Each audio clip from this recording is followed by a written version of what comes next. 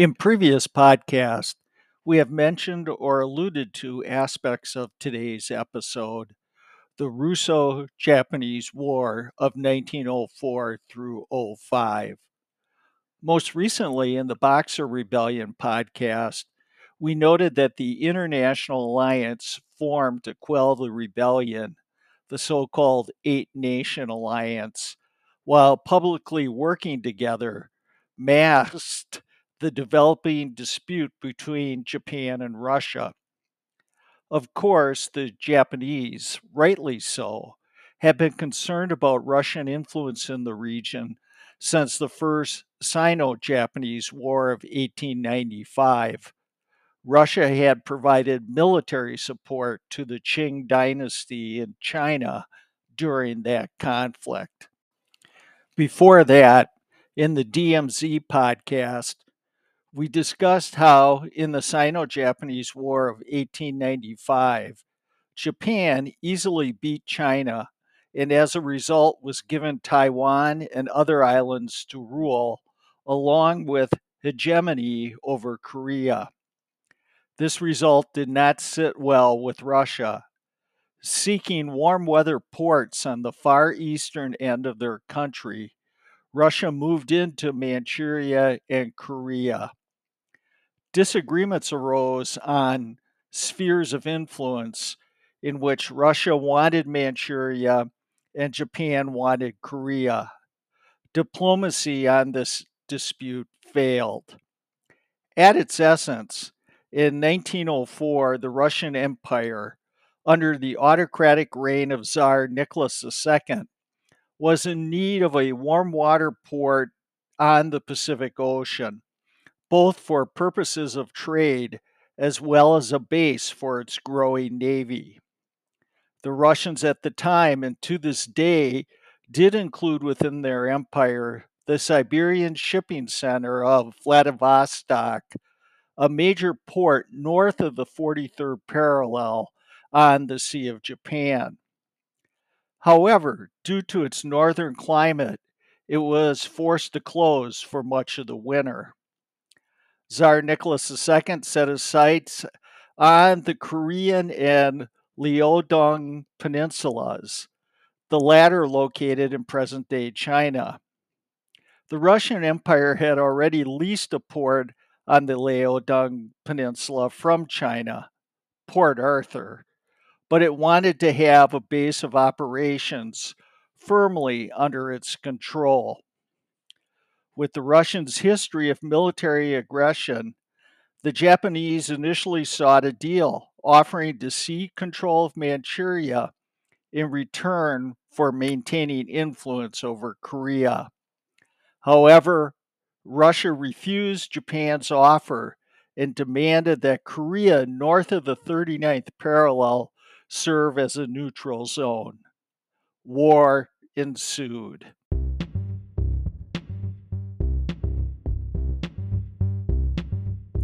Bonjour and bienvenue. Hello and welcome back to Meyer Fun Facts. I'm Steve Meyer, and I'm excited to present today our 10th continuous episode. Meyer Fun Facts dares to ask the question, who needs Google when you have Steve Meyer? I want to give a brief programming note for all Meyer Fun Fact maniacs. We're going to take a short break with our podcast and resume on March 29th. This will allow our research and production departments a little time off and some time to do advanced research for our upcoming second season and to experiment with some production options. You can subscribe to Meyer Fun Facts on Apple, Spotify, or wherever you get your podcast. And please, if you've got a topic you want to hear me talk about, send me an email, meyerfacts@gmail.com. While the creator of the show pre-selected 104 topics, I tried to integrate your suggestions every third podcast. You can also stay up to date with me on my Twitter account @MeyerFunFacts.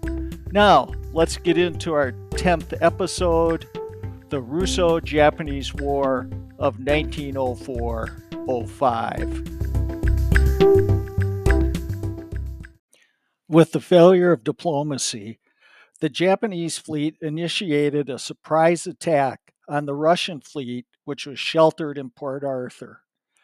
The formal declaration of war reached the Tsar later that same day, there being no requirement until the Hague Peace Conference of 1907 that a nation declare its intentions before the commencement of hostilities.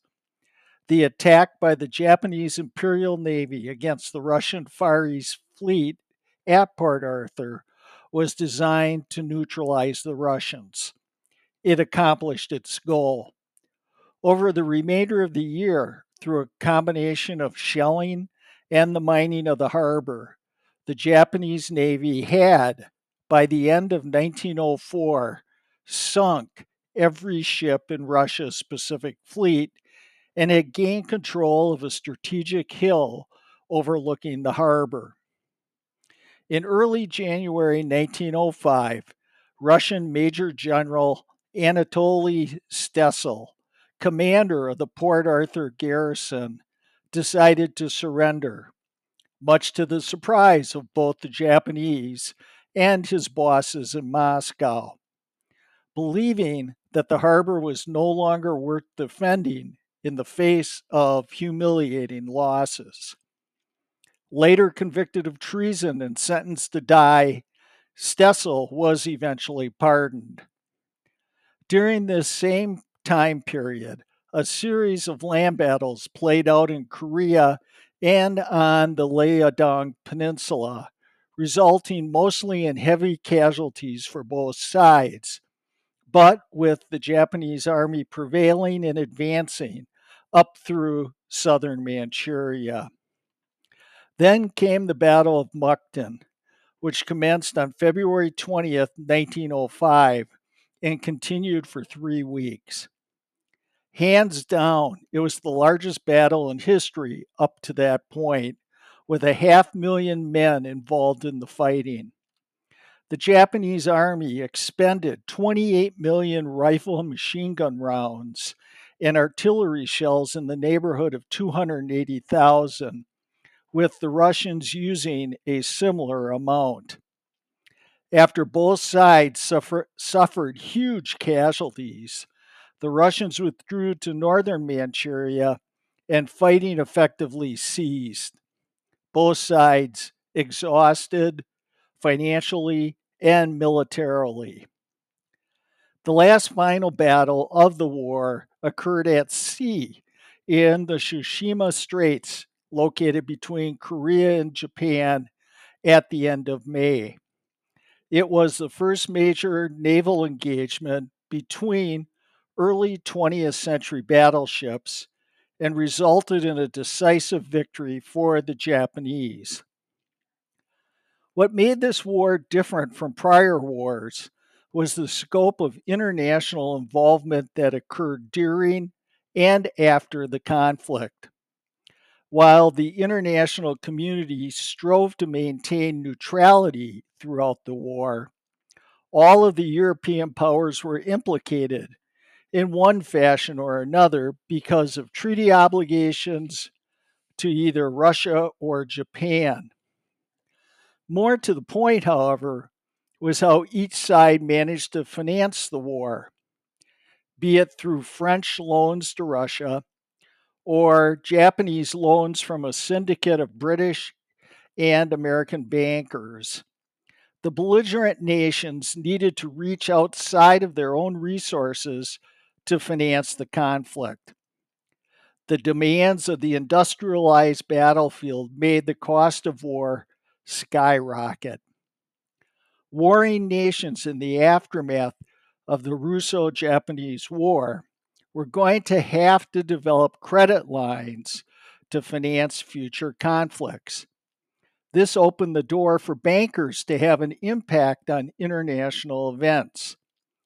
The Americans, led by Jacob Schiff, and a Meyer fun fact is, Schiff also financed Harriman's purchase of the bankrupt Union Pacific Railway, decided to support the Japanese in response to Russia's persecution of its Jews.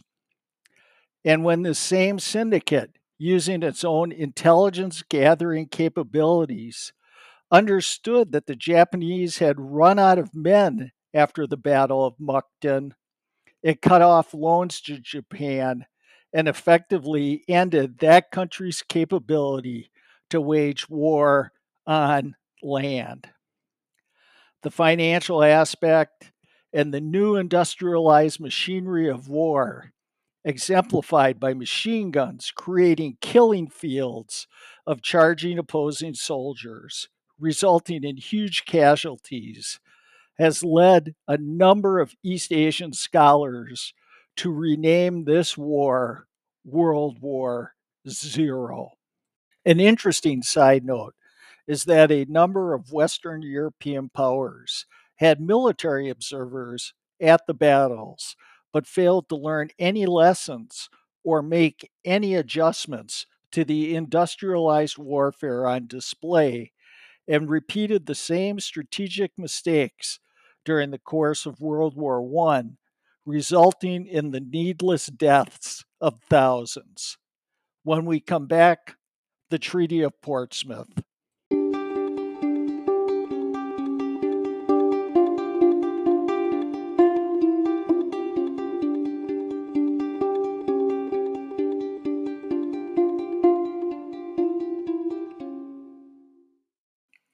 The war finally came to a complete close by the signing of the Treaty of Portsmouth on September 5th, 1905.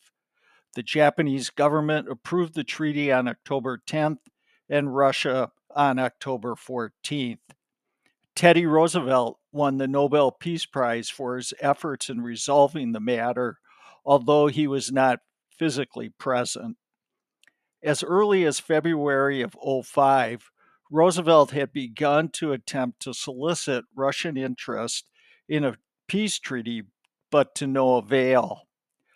Of course, Russia had its hands full at the time with the Russian Revolution of 1905, not to be confused with the Revolution of 1917. It began on January 22nd, 1905, with Bloody Sunday, when a workers' petition to the Tsar at the Winter Palace in St. Petersburg was met with gunfire. The emancipation of the serfs in 1861 by Tsar Alexander II had given rise to a new permanent peasant working class in industrialized cities. Numerous strikes of up to 150,000 workers in 382 factories in St. Petersburg had resulted in that by January 21st of '05, the city had no electricity, no newspapers whatsoever, and all public areas were declared closed. The petition, drafted in non inflammatory terms, called for improved working conditions, fairer wages, and a reduction in the working day to 8 hours. Other demands included an end to the Russo-Japanese War and the introduction of universal suffrage. Shootings by the Tsar's Imperial Guard occurred at various locations throughout the city. Estimates of those killed vary significantly, with a moderate estimate being in excess of 1,000 protesters. Massive strikes and riots broke out throughout the empire in outraged response to the massacre. In Lenin's terms, it was the great dress rehearsal for the revolution a decade later. Still resistant to negotiations, it wasn't until the destruction of the Russian Baltic Fleet at the Battle of Tsushima on May 28, 1905, that Russia notified Roosevelt it was ready to discuss peace. Japan, although winning on the battlefield, had depleted resources, both military and monetary, and had been willing to engage in negotiations since March. The parties agreed that rather than meeting in the humid summer weather of Washington, D.C., that they gather August 8th at the Portsmouth Naval Yard for negotiations, which is, per a Meyer fun fact, actually located in Kittery, Maine, not in New Hampshire. The Russian and Japanese delegations did stay in Newcastle, New Hampshire, nearby at the Hotel Wentworth, now known as Wentworth by the Sea, a Marriott hotel and spa. It had been built in 1874 by Daniel Chase, who, I kid you not, another Meyer fun fact, made his fortune in Boston as a prominent rum distiller. Even though both sides were not in a position to continue fighting, they engaged in conduct attempting to get the upper hand in negotiations. In July, before talks began, the Japanese army seized the Sakhalin Island, a large island lying north of Japan and east of Russia, disputed for years between the two countries. Russia behaved likewise. During talks, they moved four new fresh divisions into that portion of Manchuria under their control, coordinating the movement with a threat to leave the peace talks. The treaty ultimately gave Japan control of Korea and much of southern Manchuria, including Port Arthur and the railway that connected it with the rest of the region, along with the southern half of Sakhalin Island. Russian power was curtailed in the region, but it was not required to pay Japan's war costs because neither nation was in a strong financial position to continue the war easily. Both were forced to compromise in terms of the peace. Still, the Japanese public felt they had won the war, and they considered the lack of an indemnity to be an affront. There was a brief outbreak of protest and rioting in Tokyo when the terms of the agreement were made public. Similarly, the Russian people were also dissatisfied, angry about giving up half of Sakhalin. The anti treaty and at times anti American demonstrations in Tokyo that followed the ratification of the treaty caught many Americans off guard. While there were many steps in between, one can argue that Japan's road to World War II began not when it won the Russo Japanese War, but when it lost the peace. But the events at Portsmouth clearly marked another significant step in the rise of the United States as a Pacific power. After courting the Japanese, Roosevelt decided to support the Tsar's refusal to pay indemnities, a move that policymakers in Tokyo interpreted as signifying that the U.S. had more than a passing interest in Asian affairs. When we come back, the epilogue and the ill fated Baltic Fleet.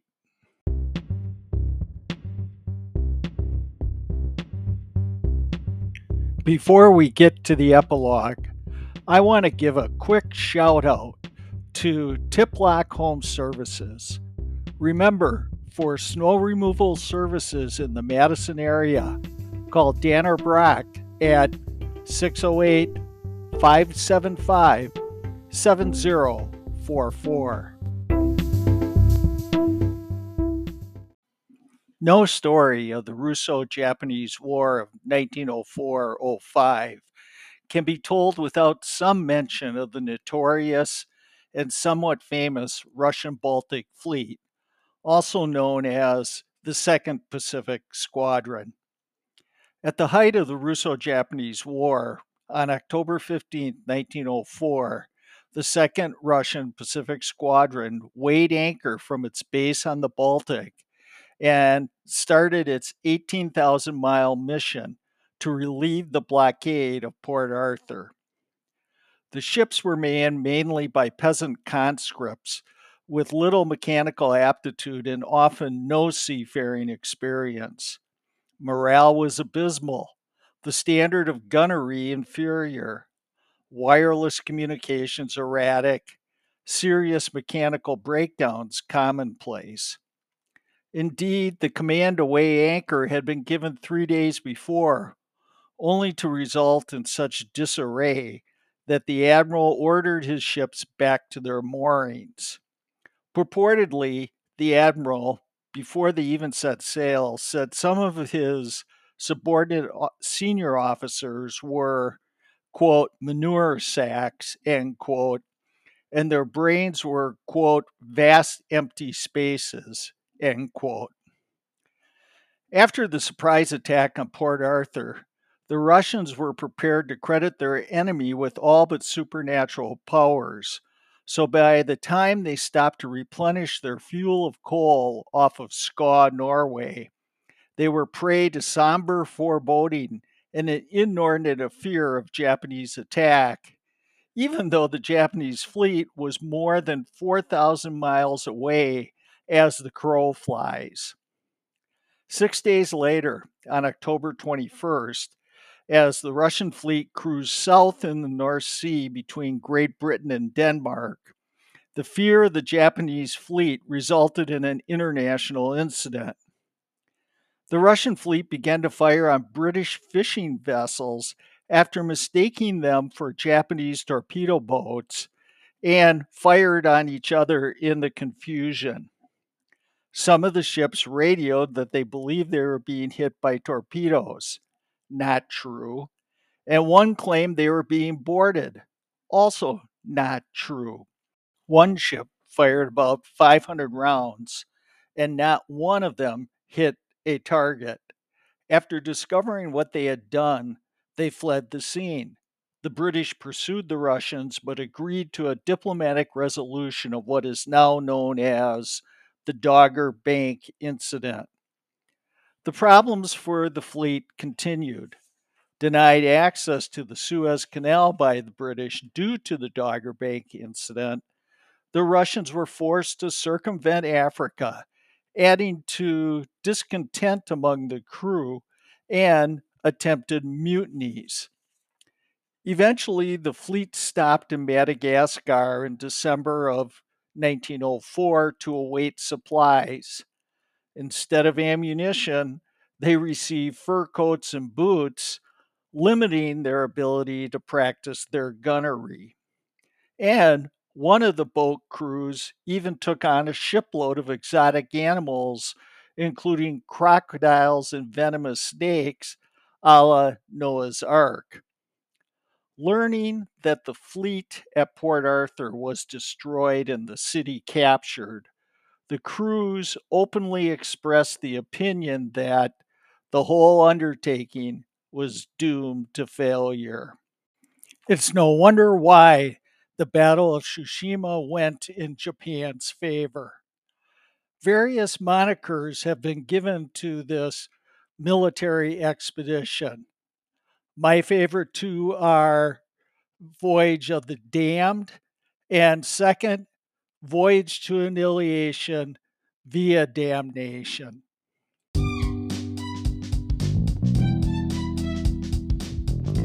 On that note, this concludes the 10 episodes of Season 1 of Meyer Fun Facts. Thank you so much for tuning in. A quick reminder of our programming note that the next episode will air March 29th. Take the time off to send me an email at meyerfacts@gmail.com with topic suggestions, questions, or comments. A quick reminder that any fact I've labeled as a Meyer Fun Fact does not have guaranteed accuracy. I hope you enjoyed our discussion of the Russo-Japanese War of 1904. I'll see you on the 29th.